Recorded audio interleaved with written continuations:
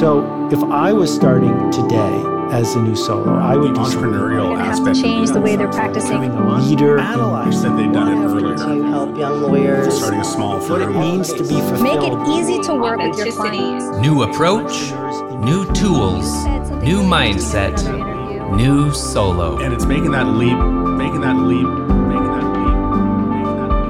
Hi, and welcome to another episode of New Solo on Legal Talk Network. I am your host, Adriana Linares. I'm a legal technology trainer and consultant. And in case you're new here, I like to talk about technology, practice management, being efficient, services, tools, and such for lawyers. A lot of times we focus on solo and small firm, but I think the topics that I cover and the guests that I often have on can go way beyond that. I've been hosting this show, I think, since about 2014. And back in April of 2020, I did a show called Tips and Tools for Surviving the Shift to Remote Work. This was obviously a pandemic-inspired episode, and my guest at that time was Brett Burney. Brett is back, and Brett is back because I ran into him at Legal Tech in New York, which is a technology conference. I always say it's geared toward the chiefs. If your firm is big enough to have a chief security officer, a chief information officer, then you're probably going to go to Legal Tech New York. But I don't see a lot of solos and smalls in there or even mid-sized firms other than in the exhibit hall. And that's where I ran into Brett. And Brett is my eDiscovery guru.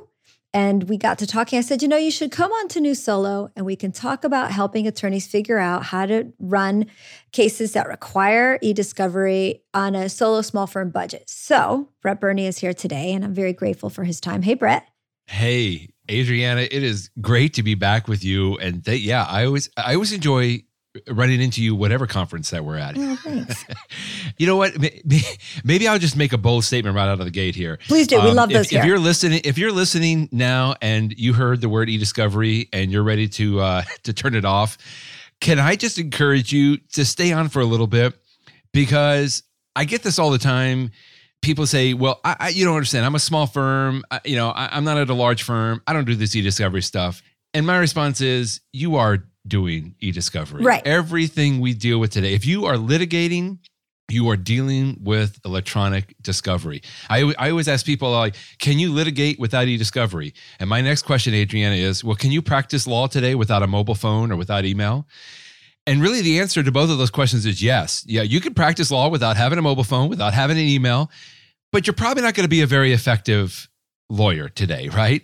And the same way with eDiscovery. I just want to encourage everyone, because I've been looking forward to this conversation for a long time, Adriana, that Good. I just want people to know, like, you are dealing with electronic discovery if you're litigating today. Now, you may choose to print those electronic files to paper please don't.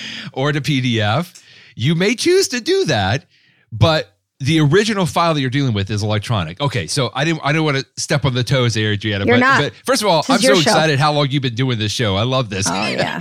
And it's just great. I get so passionate talking about this because there are ways that you can successfully navigate the eDiscovery troubled waters of today, even if you're not at a large firm with 5 full-time litigation support personnel. Like, there are tools out there for everyone.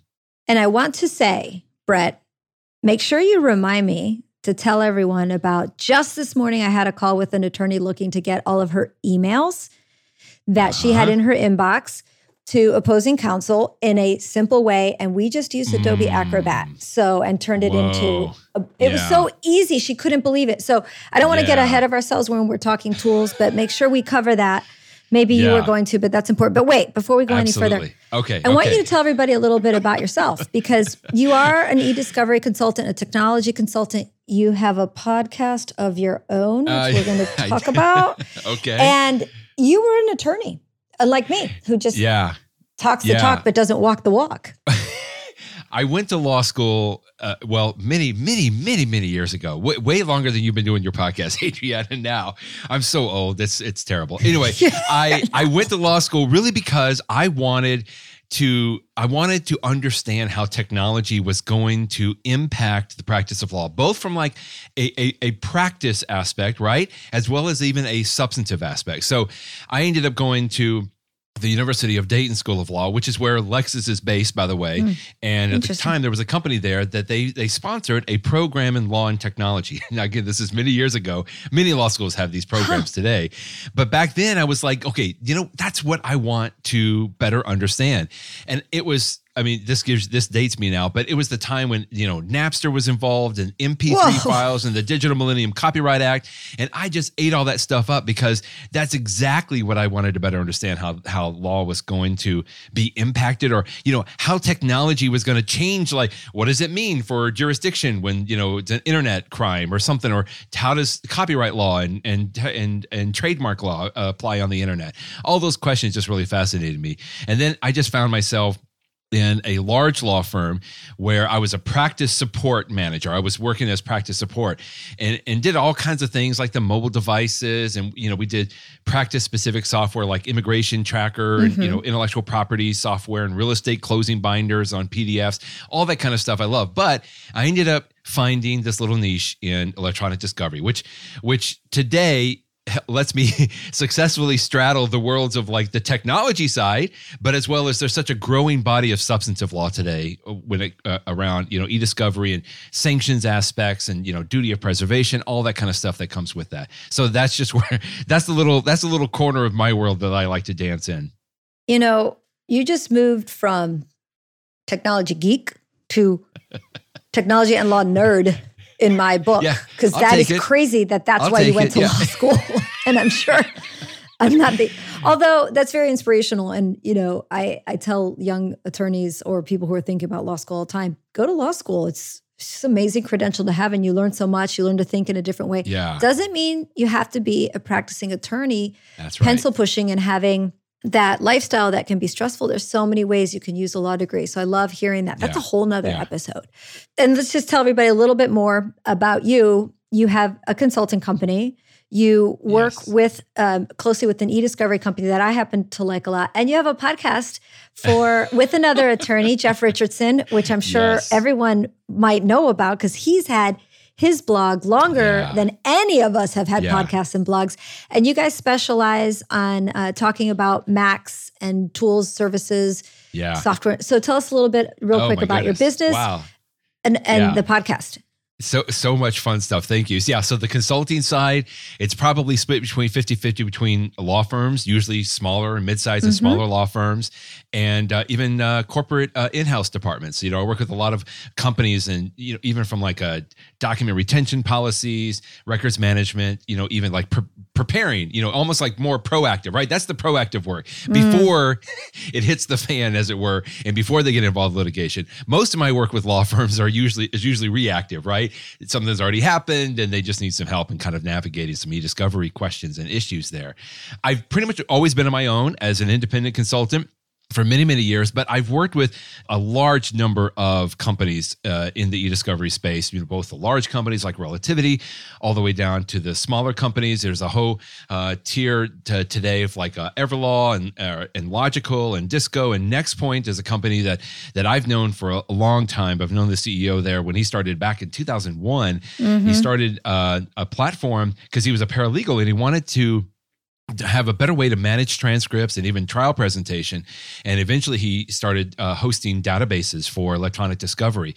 And so I work with them now as their e-law evangelist, but really that means I get to go on podcasts like this or do a lot of webinars, a lot of blog posts, content, and really we love to focus even on that mid-sized and smaller law firms that many times get overlooked in sort of the eDiscovery world. We like just to be able to provide resources on what do you do if you receive one humongous PDF file that represents, 83 documents, like if that gets produced to you, how do you handle that? What do you do when you've got to produce emails? Just like you said, that somebody called you, Adriana, like how can you review those and produce them? Just really focusing on that educational aspect. And then lastly, the podcast is a fun thing. So Jeff Richardson is down in your neck of the woods. He's an appellate lawyer in New Orleans. And he's written a blog called iPhoneJD.com for many, many years. And so every Friday he and I get on and we geek out, we nerd out on anything, anything technology, but it could be talk about the home kit and, home automation, as well as a lot of iPhone, a lot of iPad stuff, a lot of things going on with Apple, just because we know that's what a lot of people are asking about, and how can we use that? And now it's not just lawyers, like we really kind of talk about a lot of technology stuff. So it's a lot of fun. That's great. Well, listeners, get excited for maybe a July, August episode where we've scheduled for Jeff and Brett to come on and give us the Mac special, the Apple special, specifically for lawyers and tools and services. You're such a good tease, Adrienne. I know. Well, I'm excited that we're going to do that, because I know there are so many attorneys now that are using Macs and thinking that maybe they can't do everything that a Windows user can, and you guys are going to tell them how. Yes, you are. Right on. Let me dive into the conversation and ask you this. Let's just go back to the basic topic of eDiscovery.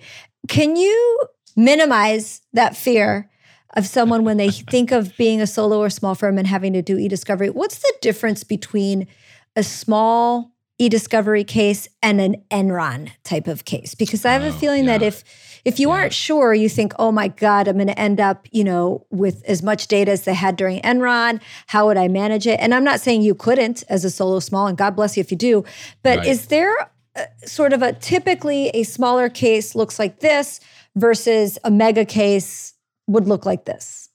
Certainly. If and I go in move a lot of these circles where it's very large law firms, very large companies, very large litigation matters, to where we're talking about many individuals involved and millions of emails that have to be reviewed before production. Obviously, Enron is several years ago now, but we still use a lot of those emails. I did it myself. Sometimes. Right. It's okay. I mean, we still use a lot of that data, even from an exemplary standpoint, where we're trying to show like how do you use some of these discovery tools. But, we hear about this in mega litigations today, a lot of, multi-district litigations, the opioid litigation type stuff, all that kind of stuff. I mean, those are humongous, like way on the fringe aspect sizes of litigation. The vast majority, certainly I know of your users, and the vast majority of attorneys are not dealing with those kind of cases. And we're dealing with much smaller ideas, right?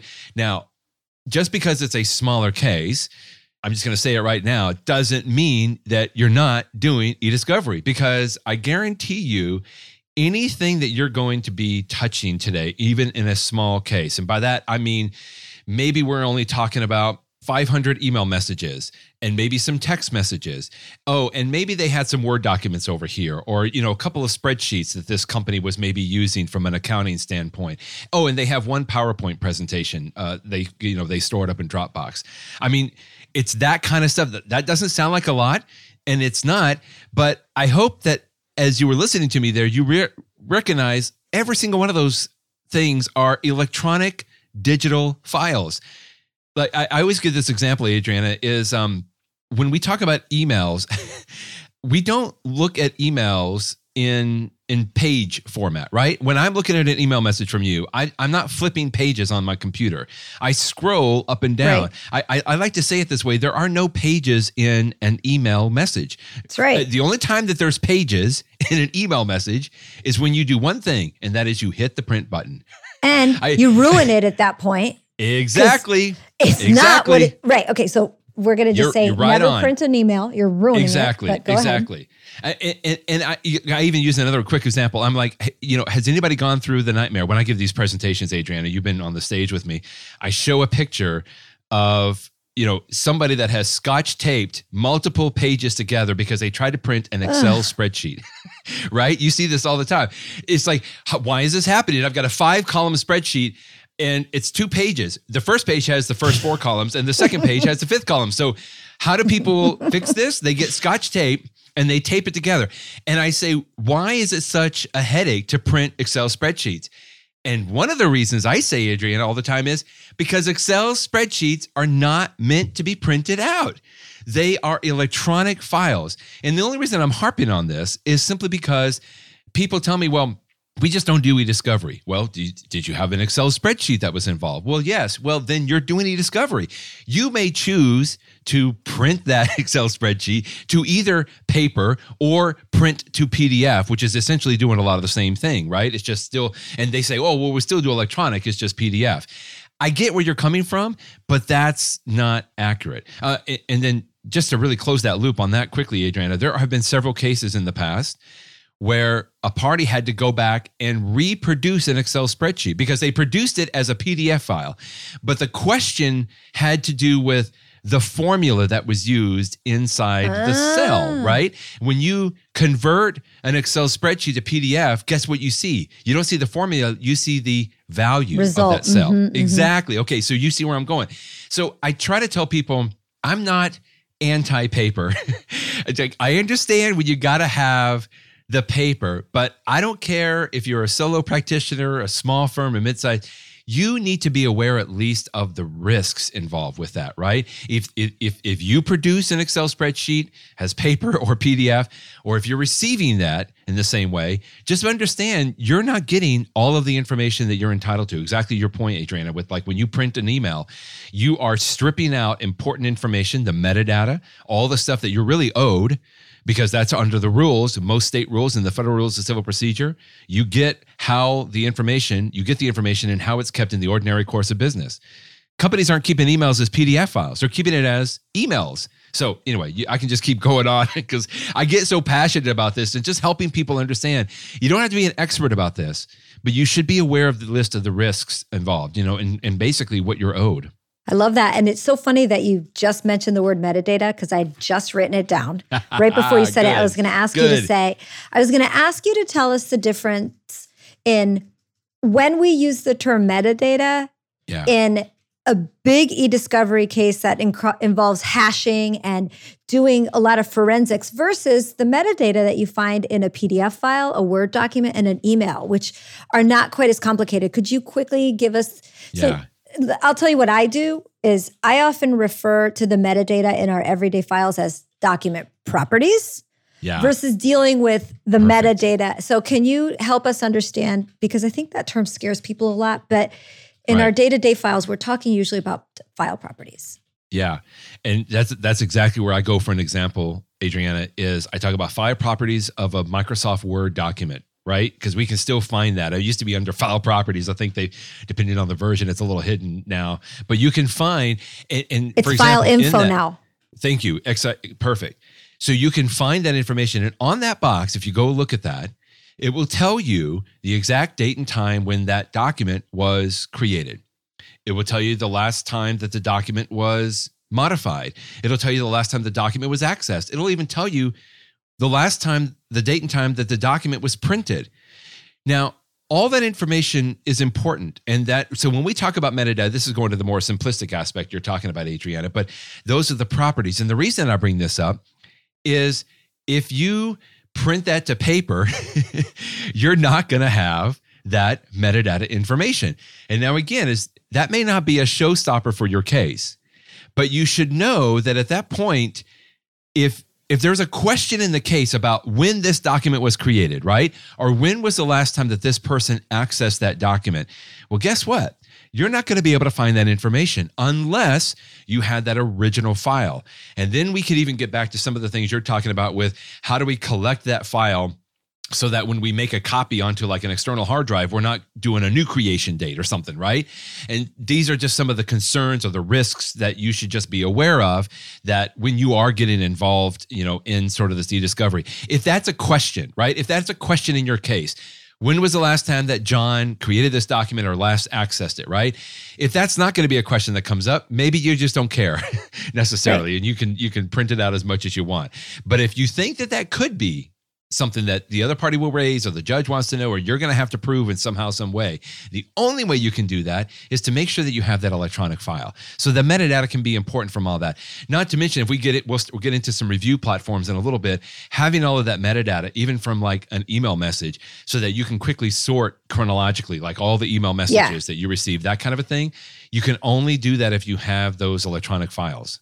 So I'll help out a little bit by saying, I'm going to do it from the Windows side, and then you tell them how to do it if they have a Mac. Good. If you go to File Explorer and you want to sort by modified date, by title, by size of the document, it's a meg versus 56 kilobytes. The information that you can see in File Explorer, and by the way, what you're looking at isn't everything. I want you to, next time you open File Explorer, my Windows users, go to the top of one of those columns, right-click directly on that column, and you'll see all these other pieces of information that you can add as a column inside of File Explorer. And those are file properties. I mean, how else do you think that you can do a search for a document that has the word affidavit in it that you worked on last June of 2022? It's because there are properties that are attached to a document, and those aren't hard to see, find, and pull up. So Brett, real quick on Finder, how would I do that if I was a Mac?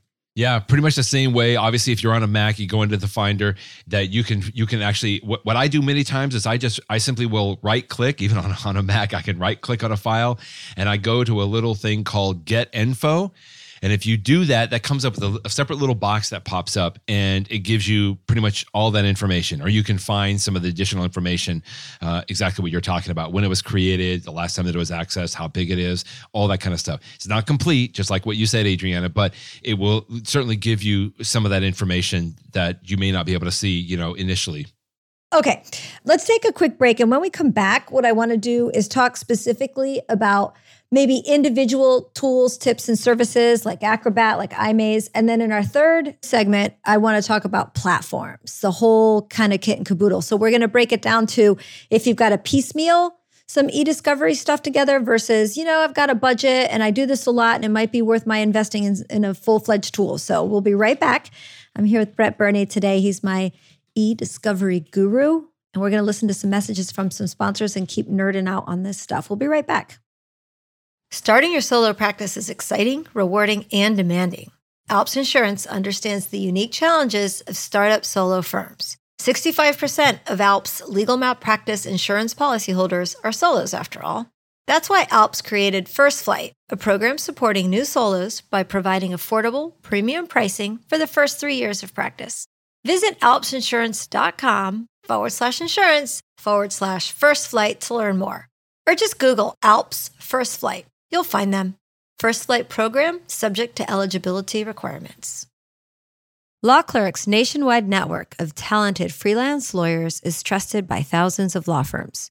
Solo attorneys and firms can get help with project-based and also ongoing work via a subscription. Sign up is free and there are no monthly fees. You only pay when you delegate work.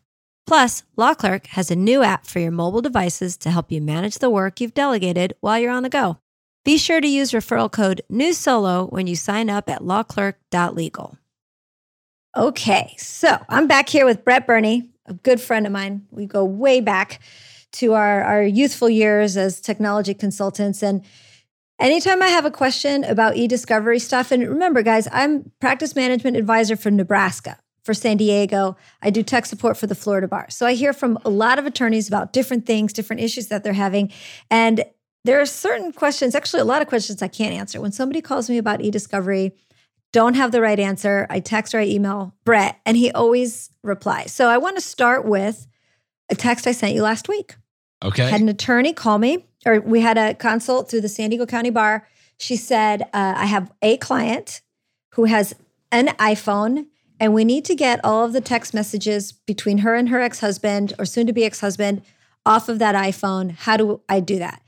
And I wasn't sure, because in the old days, you would plug it into the Mac, which now we never do that anymore. And then you could use iTunes to. So I texted Brett, and one word response, iMaze, I-M-A-Z-E, and then the long response of why this tool is so cool. So Brett, if you're an attorney, back to she didn't do this very often. She didn't have this need very often, but in this case, one attorney, one client, one iPhone, or it could have been an Android. What does iMazing do for us?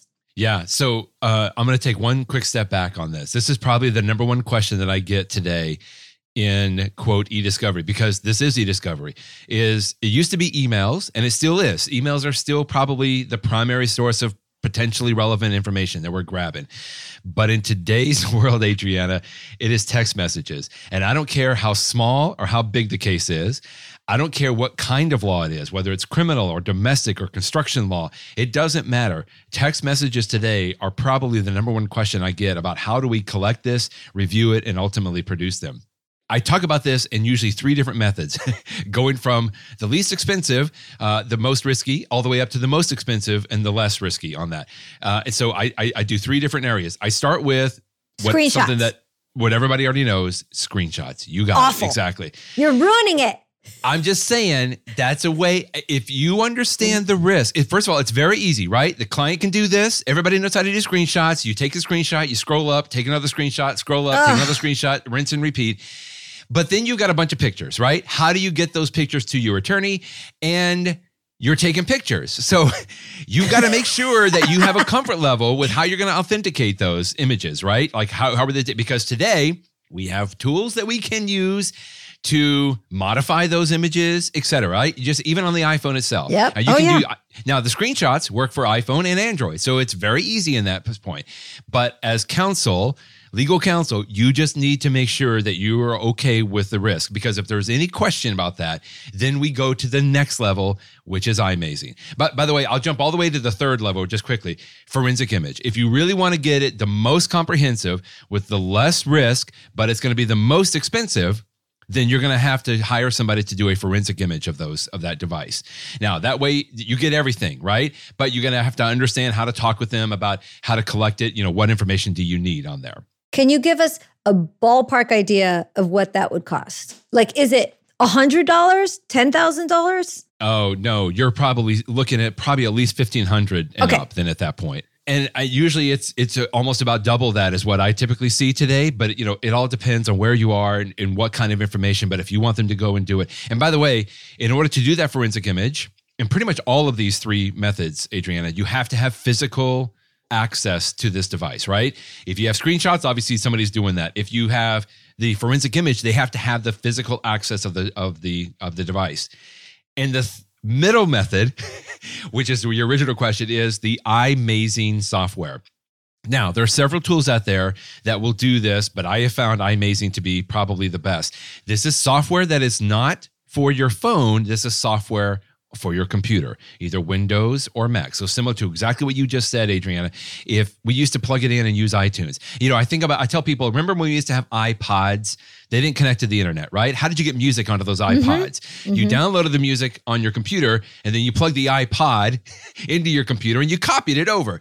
Same kind of an idea here. So you download the iMazing software on your computer, Windows or Mac, and then you plug in your iPhone. It only works for iPhones, into your computer. And what this iMazing software does, initially, it does a full backup of the entire device. And it can work for iPads as well. So it does a full backup. Then once you have that backup, you can do a variety of things. You can copy photos off of there, obviously. You can download that. The other thing that lawyers like about it is that you can copy voicemails from your phone and you can preserve them. You can save them out.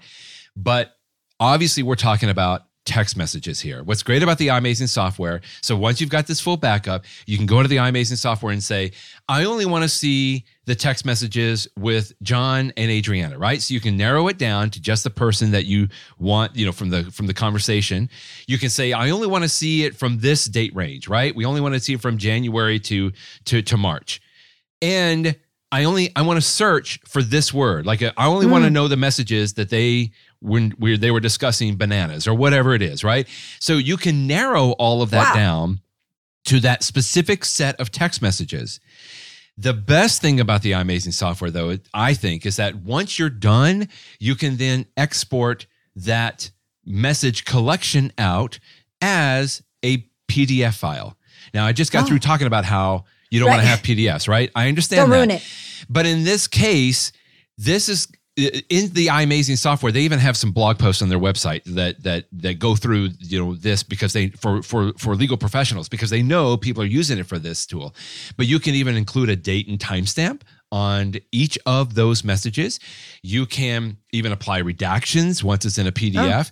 And the best thing about this PDF is that it looks exactly like what it looks like on your phone, complete with the blue and the green bubbles, whatever it is that you're using on there. So the reason so many of us like it is because when I hand this off to a client or when you show it to the judge or whatever, that it looks exactly like what it looks like on the screen, like what they expect, right? You could export out of iMazing as a CSV file or even as an HTML file. There's other ways that you can export that out if you wanted it in that method for somehow, but most people just go with a PDF. That PDF also has the date and timestamp at the bottom. So in other words, it can be a lot more easily authenticated because you can show exactly when this backup was created, and you can show exactly when these text messages were sent and received. So it contains the properties for the text messages also. Bingo. What if it's a voice memo? That, because now a lot of people really like sending voice memos as a string of text messages. What would it do with something like that? Same thing like that. It would actually just create a little audio file. Yeah, I think it's an MP3 or maybe an MP4, M4P, like one of those. Yeah, those little audio files so that you can copy those as well. Now, typically, obviously, you'd have to send a PDF of like the text messages, and then the audio files would be separate. But most of us are comfortable with that because then we know at least we're getting the full collection. Yeah, or if you're good with PDF, you could embed the audio file with a little picture of a microphone or something. Okay, two follow-up questions on this before I move on to my next tool for you. Oh, that was my first follow-up question, actually. And so you said iMazing, which I think I called it iMaze, but it's iMazing. Yeah. Like amazing, but iMazing. Yeah, it's very cute how they did that. It's super cute, and it makes it clear it's for iPhones and iPads. What if you have an Android? Yeah, so Android's a little bit different, obviously. The best thing that I recommend for Android is actually it's a mix of both on the phone and on the computer. So there is a company that's out of Australia called SyncTech, SYNCTECH, and they make an app for the Android called, it's very creative here, SMS Backup and Restore. SMS Backup and Restore. There's a free version and there's a version for $5. I think it's just the free version is a little limited. So for $5, why not just go? Nothing. So this is an app that you put on your Android phone, and you can open the app and say, I want all my text messages backed up or just a select group of text messages backed up from there. And that basically backs that information up in an XML file, not HTML, but similar XML file. Now, the next point then after that is you've got to have a way to parse out that XML file, right? Okay, so on the SyncTech website, they even have like an XML viewer. You don't upload anything to it. Everything stays on your computer, but you can use that to view. Or if you've got some kind of an IT person that you can help them. They have access to some of these XML parsers or notepads or whatever it is, just so that it makes a little bit more sense. So it's not as pretty as what you would get with an iPhone, but we use that all the time. In fact, Catherine Sanders Reach and I, when we talked about this tool many times, Adriana, she's a very big Android user. She was my last guest. Oh, great. So she uses this app all the time, not because she's collecting information from a litigation matter, but because she just wants an easy way to back up her own text messages, right? It's just an easy way to do a backup. But in our case, it does a backup that we can then preserve properly so that ultimately we can review it and then produce it to the other side in litigation. Okay, I know there's a listener right now in her car listening to this going, well, they said that the Android software is $5, but they forgot to tell me how much iMazing is. Yeah. Ballpark for that?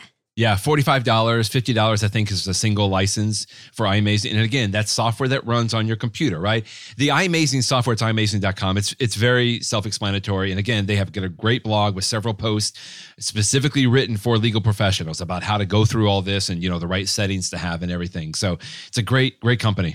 My suggestion, if you're an attorney thinking about this or needing these tools, is spend the $55 to get both of these tools.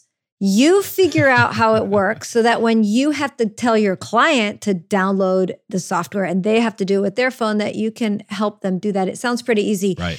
But please don't be the attorney that just sends a link to your client and says, download this, send me the output. Right. Like, figure out how it works yourself first. Invest your $50. It's not that much. And just to underscore that, it's good, Adriana, because I've done some of these, quote, collections even remotely, right? I don't say that a self-collection is always the best way. Again, that's more of like a legal strategy. Point. You have to make sure that as legal counsel, you're comfortable with this. But we've just done a Zoom call where I've gone over, walked a client through using iMazing. I will just say, that first backup of the iPhone could take a while, right? Everybody gets upset at me because it's like, oh, well, this should only take a few minutes on there. But depending on how much you have on your phone, and these Right. phones today have a lot of stuff on there, just know that initial backup, just like anything else, that initial backup of the iPhone could take 30 minutes, it could take 2 hours, it could take 3 hours, depending on how much information, because it does a full backup of that. And in some cases, I also make sure, Adriana, that people have enough space on their computer to hold all of that information. That's a very good Yeah. point, because Yeah. for a lot of us, our iPhones have more storage than our computers do. So that's an right. excellent point to Exactly, mention. Sure. exactly. All right, great. So we've got text messages, which you said is your number one question, and I'm not surprised. What about social media sites like a Facebook page or an Instagram? What's the best way to that sort of stuff? I don't imagine that you can actually sort of export and grab. So would you say that printing a web page, a Facebook page as a PDF, are there any tools that you can recommend for doing that, capturing that kind of endless page? Yeah. Back in the day, when websites weren't quite as, I guess, dynamic as they are today, Littered. even sometimes printing the PDF would typically be okay. I didn't like it, but I used some ancient tools that were just like web scrapers, and that we were able to do some of that kind of stuff.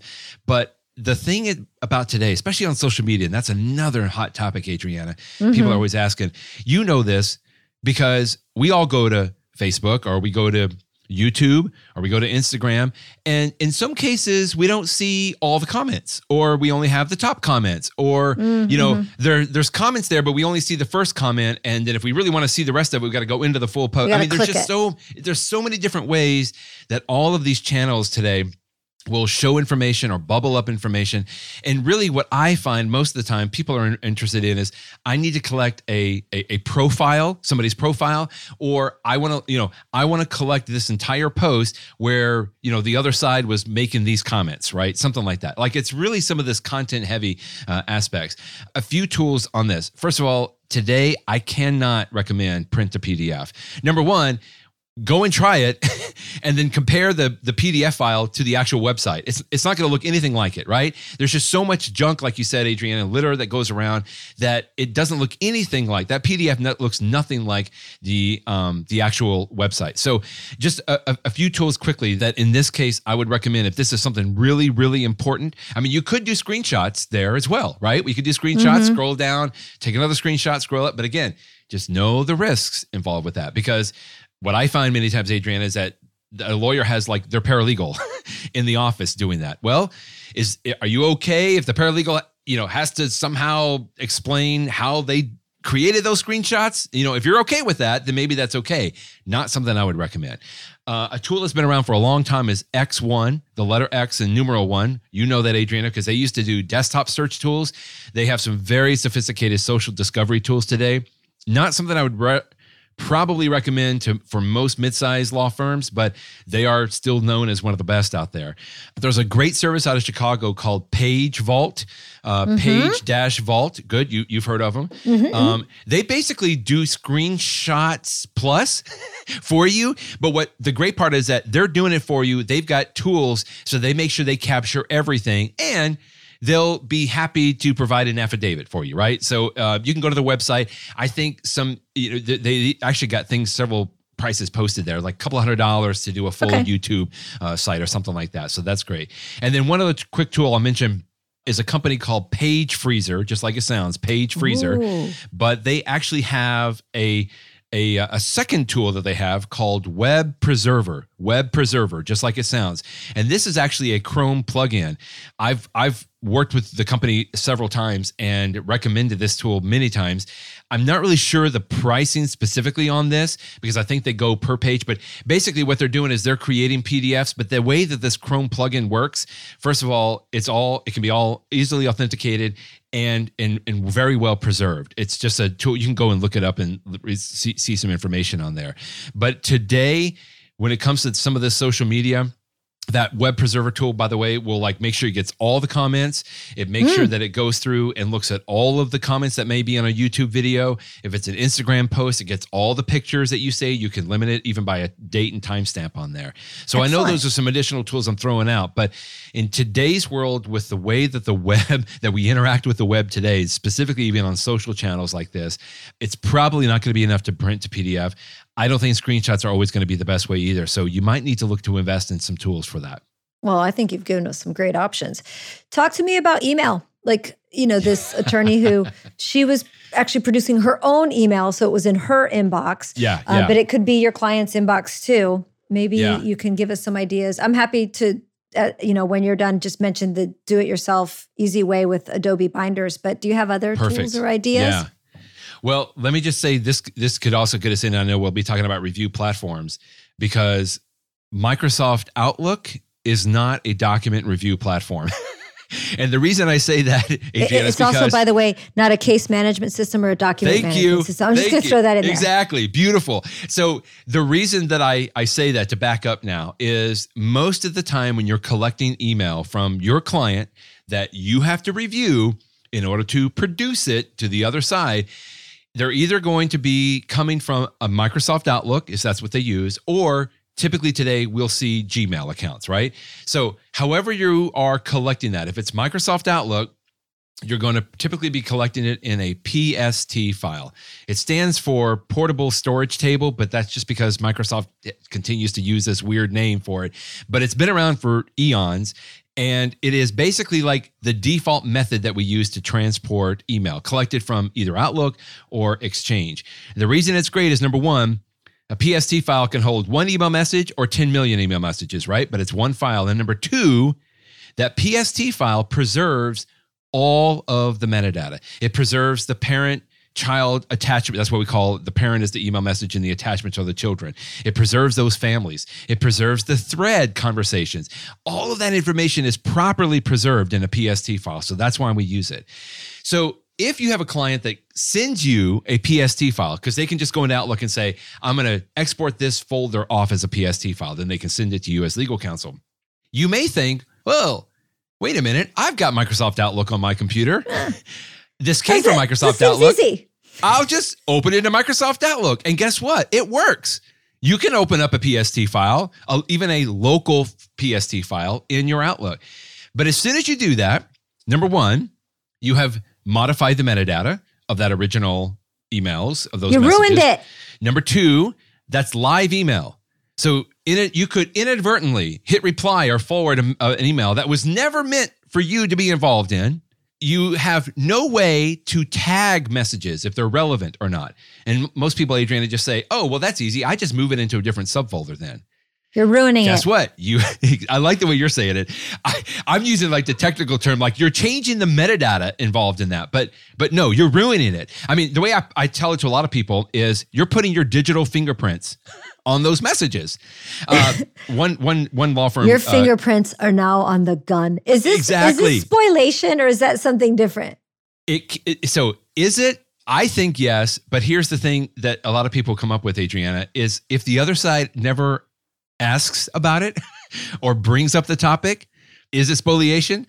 I think yes, but that's what a lot of people tell me, Adrian. They're like, oh, well, you don't understand. The other side doesn't have a clue what's going on. They don't know. Small town attorney in rural Idaho. What do they know? All. Right. I get it all. And, certainly if you're at the federal level, you better have your act together because those judges know what they're doing. But I completely understand at many state levels, if you're not in a big urban area, that kind of a thing, then you may not deal with it. But you don't have to be perfect about it. You just have to know about it, right? That's what the whole competency rules, Adriana. You just have to be aware of the risks and benefits associated with the technology. Maybe you choose to produce as a PDF, but you got to know the risks involved in that. And one law firm called me and they were upset because they were trying to produce email that they had collected for this very sensitive litigation matter. They collected it from their clients as PST files. They reviewed it for, I don't know a couple of weeks in their own Outlook, several attorneys. And they called me because they were upset. They were ready to produce it, right? And they were producing it as PDF files from their Outlook. When you print an email to PDF from your Outlook, whose name appears at the top of the email message? Yours. Yours, exactly. Now, You've ruined your it. client that you were talking to, thank you. Your client is a little bit different, right? They were producing their own emails, but it's like, that's client emails. I just have to tell you, I hope they're not listening, but they figured it out, not because I suggested this. They figured out how to go into the print settings and reduce that font for the name down to like 1-point font. Oh my God, brilliant. And that's how they produced wow. it. I know. Well, because obviously they were in it. That's not what I suggested. But the point is, Outlook is not a review tool. You can't redact emails in Outlook. No. You can't search emails in the same way. And everybody's like, oh, well, that's silly. I search in Outlook all the time. You search your own emails. You search for things that you know, but you don't have the same capabilities to search email that came to you from a client, for crying out loud. Like, that's a different ball of wax. Totally. So what is the answer if we're not going to review emails through a PST file inside of Outlook? Is there a platform or a tool that you recommend for that? Yes, absolutely. At this point, if this is something that is kind of hitting close to home for you, at this point is when I recommend going to a true document review platform. Now, as soon as I say that, I know, bells start going off because of what, oh my goodness, the expenses involved and There's everything. a lot of affordable options out there. There are. Exactly, Adriana. That's what I'm going to. Saying it out loud before somebody hits the pause button. Exactly. Thank you. Okay, give us the one for this, and then we're going to talk platforms in our next section. What's the name of what you suggest typically, or the couple of tools? Yeah, I'm just going to quickly say on this, though, before it gets to this point that you need to start worrying about the cost involved here, is I'm hoping that everybody's been listening up to this point so far, because the whole thing about eDiscovery and collecting data and reviewing data, Adriana, needs to be addressed with your client early on. I always talked about early case assessment, right? When you start talking with a client, a new client, you're thinking about, okay, who are the people involved? What are the events involved? Who did what, when? How expensive is this going to be? How long is it going to take? Is there even a case here? All of those things you're assessing. You know what else you need to be including in that is, what's the data involved? Is there a lot of email? Were there email communications? Are there text messages? You need to be assessing not just the early case assessment, but also I call it early data assessment, because if you can start addressing that early on, then we can get to this point on the flip side of the doc review platform that you can maybe start passing through some of those costs, right? You've already prepared your client to understand, if we are going to go through with this matter, here's my time, but we also need these tools to make sure that we're doing the best job. Because I just see it so often, Adriana, like it hits the fan and nobody's even brought this up. So of course the client doesn't want to pay more at this point. So the platforms that we're talking about, if you really want to go to the highest level today, and if anybody does anything in this, you've probably heard of Relativity. That's a company that's been around for a very long time. And they still kind of have this reputation of being for very large law firms, very large service providers, very large companies, and they do. Now they're changing course a little bit with Relativity One, which is a cloud-based platform, but that's where I go next, right? Is cloud-based platforms, just like I know you talk about all the time, Adriana. Just like there's practice management, cloud-based platforms, Clio and Rocket Matter and all the others, and there's cloud-based accounting tools. There are cloud-based document review platforms. And this is what I would typically recommend for folks. If you get a PST file, you can upload it to one of these platforms. It will process the files for you and protect and preserve those files for you so that you can review and ultimately produce them out. So on this sort of this next, there's a wide variety. I'll give you some of the names. Logical has been out for a very long time. Yeah. Another one is Everlaw. Disco is one. The company that I work for, NextPoint, has been doing it for a very, very long time. And then there's a couple of others, Lexbe, Lexbe. And one that I honestly, I would tell people that if you've never done anything like this before and you want to just start out, it's a company called Goldfinch. Gold, F-Y-N-C-H, Goldfinch. And the reason I tell people it's a very good tool for what it does.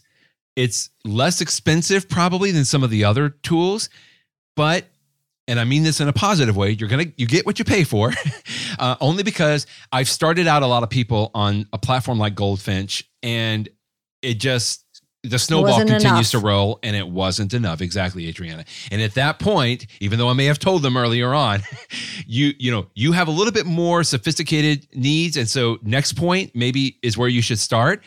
But Goldfinch is very good for what it does. I've worked with several cases to where it's been adequate up to the point, but they quickly will run into some barriers. Now, again, nothing against Goldfinch. It's fantastic. Right. And they even have a really nifty pricing slider on their website.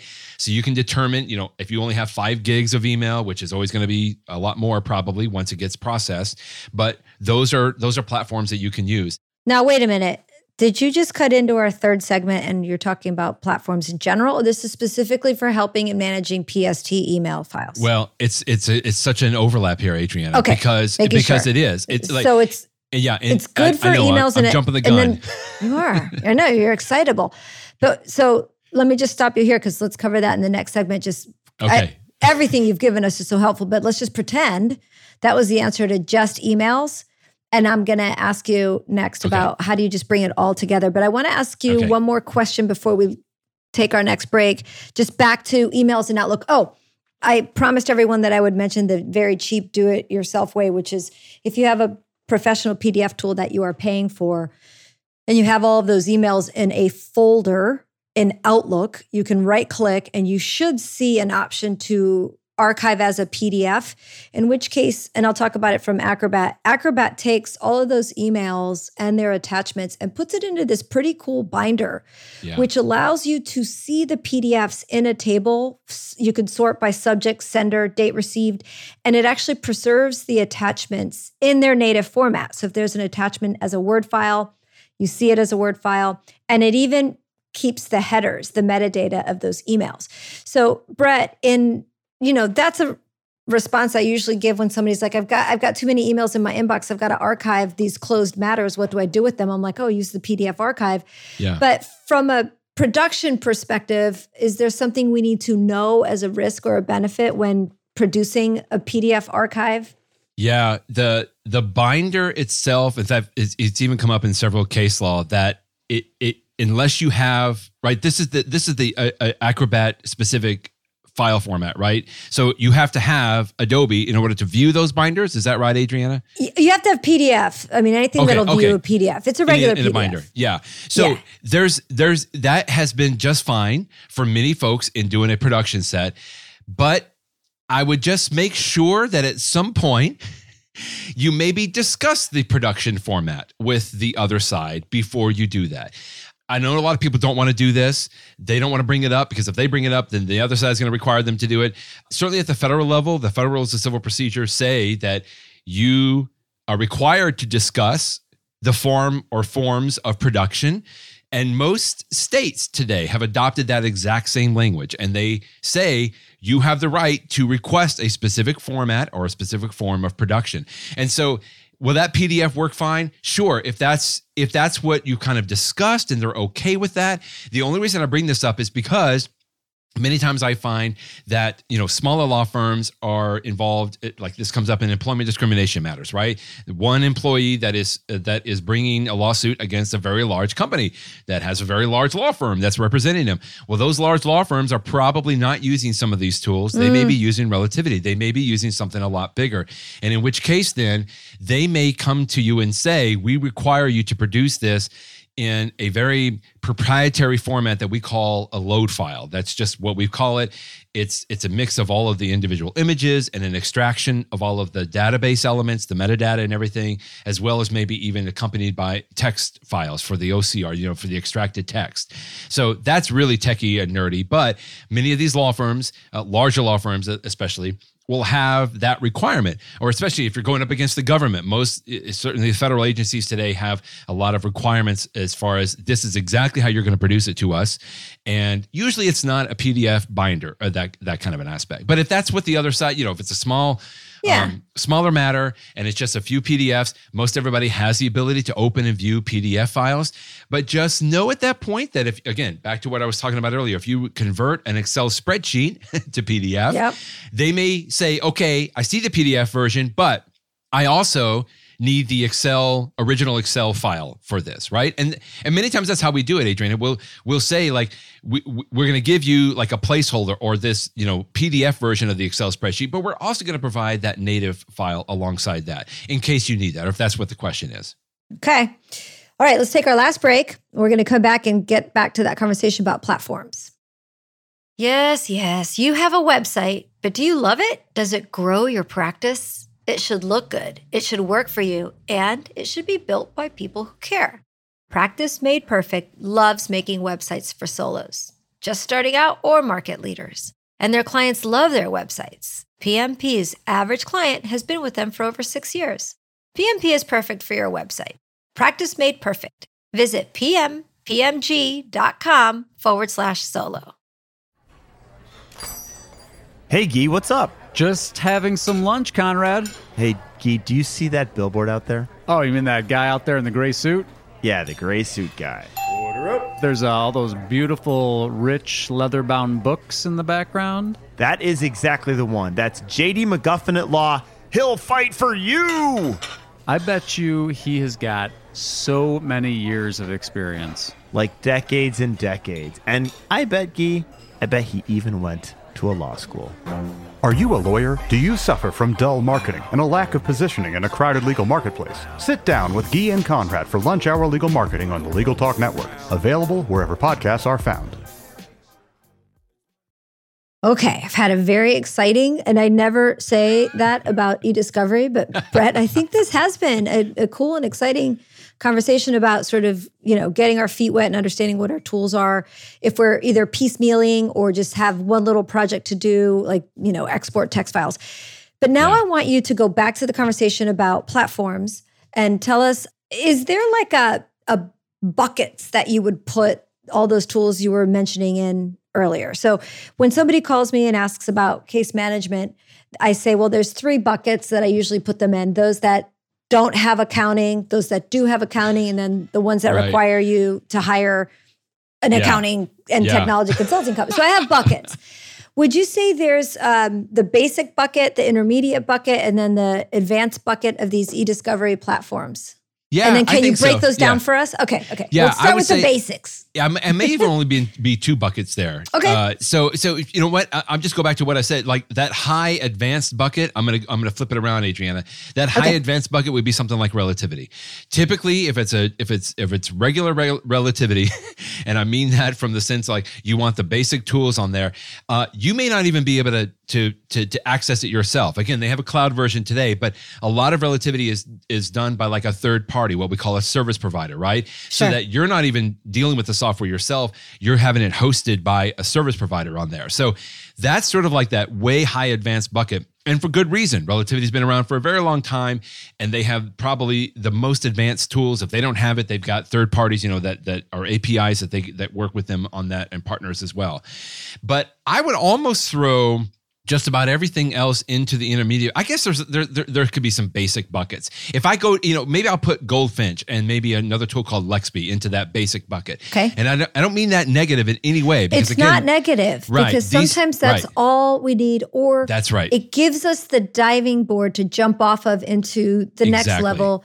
It's a good starting point. So Lexby and Goldfinch. And and with those, you can throw everything into it, whether it's a text message, PDFs, Excel files, PSTs, everything can go in there. That's really, okay. So tell us how these kind of work. Yeah, it's really like you get a PST file from your client. The great thing about the PST file, everything is preserved inside it, right? So you're not going to open that in your Outlook. That's not what Outlook is designed for.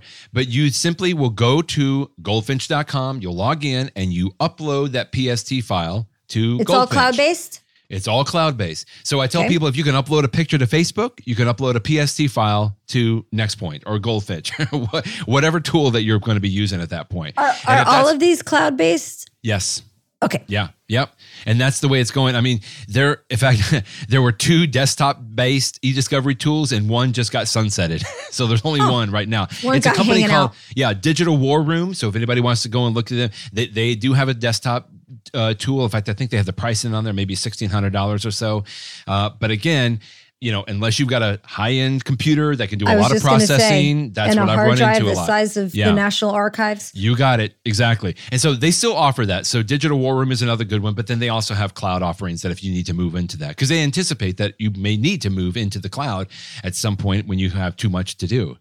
Okay. So those are our 2 start here, especially if Yeah. you're just looking to get your feet wet. And do you have any Right. pricing information on those? Do Yeah, they do so it by the gigabyte still? They do. And that was the other point that I wanted to get. So most of these platforms will charge per gigabyte per month.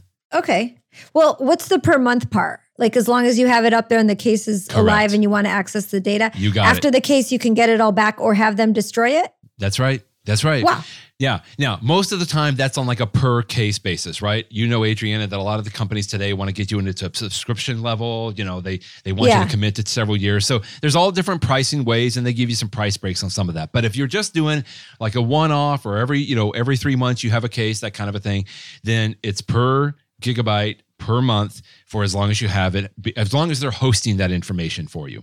That's interesting. And I was Yeah. guessing, I don't know how this stuff works. I'm just assuming what is sensible and ballpark pricing. Yeah. If you have it, or should we look at their website? Well, that's what I'm saying. The reason that I like Goldfinch so much is that you can go in, they've got a pricing slider. Nice. And I think Okay. they even start with like maybe $30, per month for 3 gigabytes or something like that. So nothing. it's exactly. But again, it's basic tools. I've even talked with the founder several times. They know that this is a sweet spot for them, and it's That's great. for folks that just have those PST files or other files. You just don't open, like if a client sends you a Word document, don't open it in your Microsoft Word because you're changing that metadata. Same thing with the PST files. So Goldfinch is excellent for those kind of an aspects on there. Can you give us a visual of like what this looks like? So you take all the files, you upload them, you've created a Goldfinch account, you've put in your credit card information, you've uploaded your files. You're like, okay, file 1, 00001. What does it look like? The dashboard? Just real quick, give us an idea of what we're going to see and then what the buttons would be that we would press to review that data. Right. Think of an Excel spreadsheet. It literally is a database. And for me, the best way I think of it is an Excel spreadsheet because I'm not an Excel wizard. I know you're a much better Excel user than I am. I wouldn't say that, but I know how to filter. I know how to sort, right, in Excel. So if I go into my database in Goldfinch or NextPoint or whatever other platform that I'm in, I just want to say, I want to see all these emails from John sorted chronologically, right? So I'm going to start with the very first one and I go to the next one, go to the next one, go to the next one. So I have the ability to do that sort. Now, once you've got it sorted, you have all of the information, exactly what we were just talking about earlier with like the Windows Explorer or the Mac Finder. I want to not only see the date that email was sent, I want to see the from field, the to field, the CC field, the BCC field. I want to see the subject line. I have access to all of that information on emails or Word documents. The author, for example, there's all kinds of metadata fields that I have access to once it's in a platform like this that I could either use to filter on. I can say only emails from John in 2018, right? That and have boom, the within word martini in it. Exactly. So I have the ability to build those searches on there. And once I've got that list narrowed down, because John's email is going to be chock full of junk that I just don't even care about, right? All the ESPN.com sports scores from every day, the NYTimes.com, hey, there's donuts on the 5th floor. Everybody come and grab some. I don't care about all those emails. I just care about the specific emails that are going to be relevant to to the case that I'm working on. And so I use these tools to narrow it down. Then I simply just click on the message that I want to look at, right? And it usually will open up in a different viewer. Sometimes it's a different tab. Sometimes it's a different window. And in this viewer, it allows you to place redactions if you need to. You can search that specific document. And most importantly, we usually have what we call a coding form on the side. So we can say, at the very simplistic level, we say, is this document responsive or not, or relevant or not, right? If it's not relevant, I just mark it not relevant and I never see it again. I don't want to see it again. If it is relevant, the next question usually that I ask is it privileged or is it protected somehow by confidentiality? Because if it's relevant, I got to produce it unless it's privileged and then I don't have to produce. So we have the ability to tag or code is what we say. We have the ability to tag these files with these different options here, but it can be anything, Adriana. I tell people like, think of it as Brett's hot document or, Brett's important documents, or here's all the documents where John was talking about martinis, right? That kind of stuff. Like it can be any tag that you want to. It is just a way to make sure that you have that ability to organize it. Okay. So now we got our gateway products to becoming eDiscovery experts, Goldfinch or Lexby. And so now we're comfortable. We like this and we've got the basics down, but we've got a little bit of a bigger case. What are we going to be looking at now? Yeah, that's that middle tier. I think I mentioned them, Everlaw, Logical, Disco, and NextPoint, definitely. Now, that's not to say that people haven't used these tools for very large cases. They have. In fact, I know at NextPoint, we've got several cases that are humongous. They just was companies that didn't want to use relativity or something else. But the vast majority of the matters typically in here are going to be what I would consider to be mid-sized cases, right? They're not going to be that Enron size or anything like that. But it's going to be the vast majority of litigation matters that people are going to be dealing with. And then can you give us ballpark pricing or how the structuring? Is it also still by the gigabyte? It is. And so, again, it all depends. Most companies do not want to give out pricing on this. Yeah. So if you go to them and start asking, they're probably not going to be happy that Brett Burney said a number, but I am going to give you a number because... How about this? What's a ridiculous number? Right? No, I know. Well, I want to give you a standard number. This is still the standard number that most people will use because it usually comes back around this. Information on New Solo. For most of these platforms, you can estimate about $40 per gig per month is what it comes down to. So $500 per gig per month is ridiculous. That would be a little ridiculous. We used to see those prices. Yeah, we used to see those prices. I still see the prices sometimes, but yeah, that's a little too much. I've even seen it go lower. And this is where all the competition happens, in the legal tech marketplace that comes back and forth. Most of these platforms will do a per gig per month. I will say, however, that NextPoint was a little bit different in this. And I found that there have been a couple of other platforms that are trying to experiment with this. Is a per user cost as opposed to per gigabyte. So I'll just quickly say, because I know I've worked with NextPoint, it's per user. So obviously that's going to be a little bit more than $40, right? It's going to be a little more expensive, but it's per user because it's not being charged on the data. Because it's all you can code, all you can upload based on the user. Okay. There you go. Because inevitably, I see this all the time. It will grow bigger. No case have I ever worked on where it goes smaller data than what you anticipated. It will always grow bigger. And so one of the reasons that I know that again, NextPoint, just because I know we were one of the first to really do this on a per user basis. Smart. It's like, it's per user.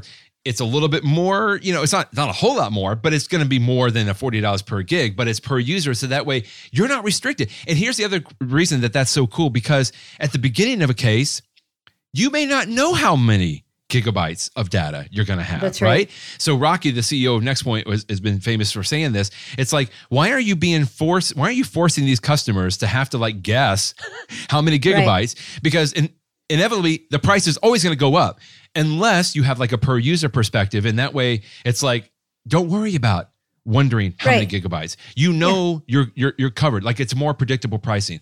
Now, NextPoint is I know that very much. Yeah, because I know that, but there's been at least one or two other, even in the last few months, other companies that I've seen that are trying to experiment with this, or at least offering this aspect as well. So be sure you ask about it.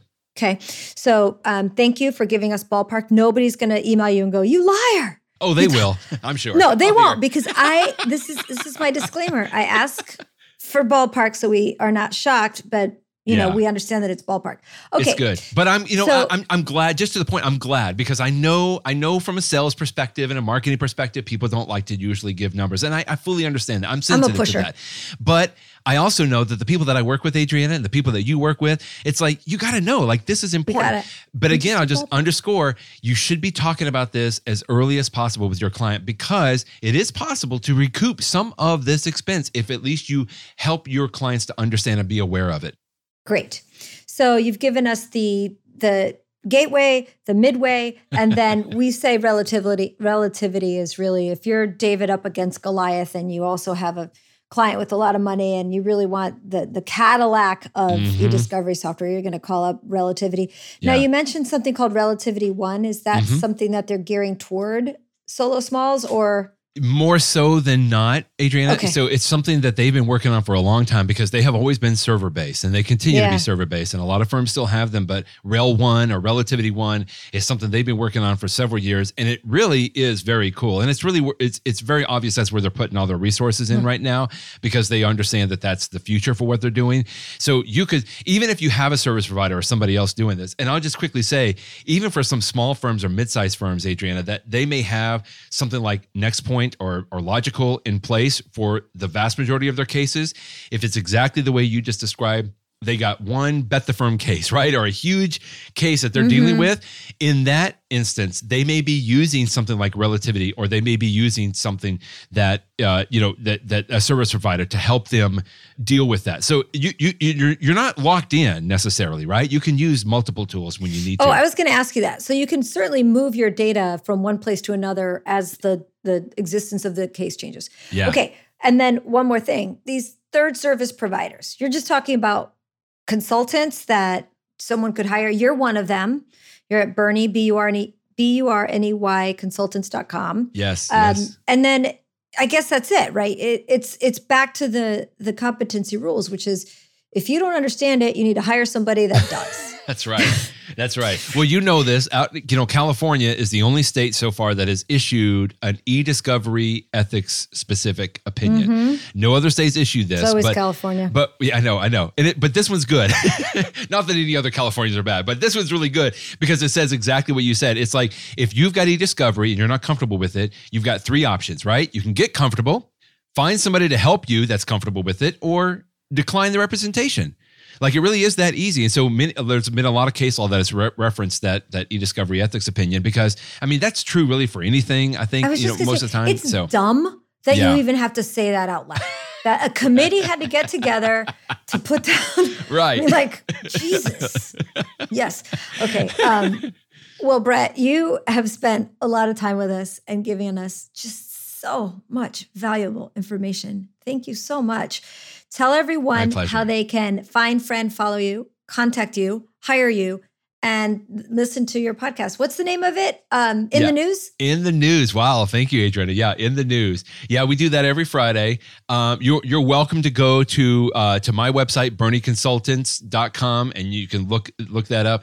As I mentioned, and you've been kind to let me mention, I work with NextPoint quite a bit. And so I do a lot of blog posts on the NextPoint blog. In fact, I just got through doing a post on like why Outlook is not a good review tool. Oh, good. And another one quickly on this, even with, we were talking about the PDFs, just, a single PDF that is produced to you, but it doesn't have any bookmarks. Like you can't tell where, there's multiple documents in it, but it's just one PDF.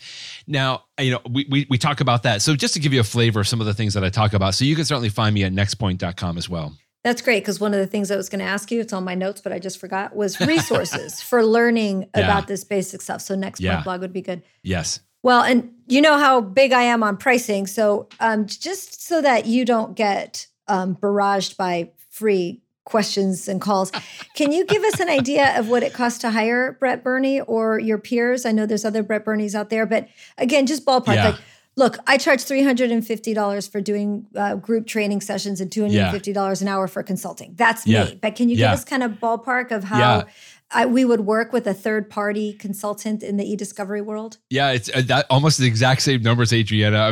I've always appreciate the fact that you're so transparent, but that's almost where I am. Sometimes I'll do, just like you, I'm sure, like if it's something that you want to retain me for a day, but I find still most of the time people are comfortable with per hour rates. When I do consulting, whether that's with the law firm or going in and working with a company on there. But a lot of times I'll even offer flat rates for training, that kind of a stuff on there. Great. And it's great. I usually come in on the pure consulting side, but because I know so many of these other companies involved, if I come in and I can assess maybe your firm, like, do you need to hire somebody to do this full time? Do you need to use a different tool or, migrate from a different tool? I can give you all those names and, other people that can host this kind of information, this data for you and do it. So I do a lot of like litigation support assessments in that aspect. Oh, that's a good one. Litigation support assessments. Yeah. Oh, Adriana, one other resource I wanted to mention to you real quick is another person that's in New Orleans, a good friend of both of ours, right, is Tom O'Connor. Tom O'Connor is another independent eDiscovery consultant. He's been around for many, many years. And I just want to bring it up because I know that he wrote an excellent book, and he sells it on his website. It's called eDiscovery for the Rest of Us. So Tom, he's worked with many, many mid-sized and small firms as well. And he and I really nerd out on this kind of stuff together. His website is gulfltc.org.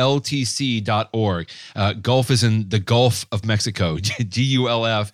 LTC.org, gulfltc.org. So anyway, I wanted to throw that out because that's an excellent book. It's for folks that may just want how do I get up to speed a little bit more other than listening to this podcast, of course. But the book is eDiscovery for the Rest of Us, and it's Tom O'Connor. I recognize eDiscovery is just a tiny bit of an overall litigation matter, right? Most litigators have been doing this for years. They've got so many other balls that they're juggling in the air. Like eDiscovery is just that's just one little thing. And I understand that. But when it comes up, because it usually is the most expensive aspect of litigation, when it comes up, how do you as a firm deal with it? And number two, how do you stay competitive with it, right? Because if you're not handling some of this, the other people in your firm, in your general region are definitely going to be handling some of this at some point. So do you want to be a leader in this, or do you just want to hope it goes away sometime, which is not going to? It's never going. It's only getting worse. This beast is only getting bigger. Well, Brett, thank you again so much. This has been great. And listeners, I hope you've enjoyed this conversation. Brett is always this enthusiastic, by the way. Always this. To a fault. Kind and excitable. And when we say this is a person who's passionate about their job, it's definitely Brett Burney. So thanks again, Brett. Thanks, everyone. Pleasure. Oh, and don't forget, keep an eye out on future episodes because we've scheduled a recording for our Apple attorney, Apple user Mac specialist. There is a right click on the Mac episode for late in the summer, and it'll be Brett and Jeff. Make sure you check out Jeff's blog too. It's actually been rich resource of information for attorneys using iPads and Macs and iPhones for years. All right, everyone, thanks so much for listening. We'll see you next time on the next episode of New Solo. I've been running from 9 to 5, been biting my tongue for all this time. Won't let anyone cut me short. I was thinking this was the way to go, and you put up your puppet show. I say cheers to life. Just leave me alone. I'm running the show. I'm telling you, it's my time to rise up. Live the life I'm proud of. No, you better go home. I'm telling you, it's my time to rise up. Live the life I'm proud of.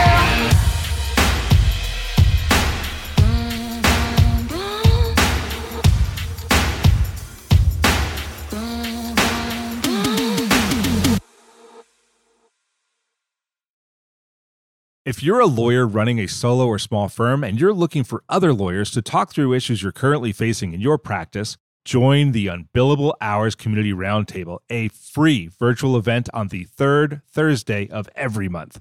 Lawyers from all over the country come together and meet with me, lawyer and law firm management consultant Christopher T. Anderson, to discuss best practices on topics such as marketing, client acquisition, hiring and firing, and time management. The conversation is free to join, but requires a simple reservation. The link to RSVP can be found on the Unbillable Hour page at LegalTalkNetwork.com. We'll see you there.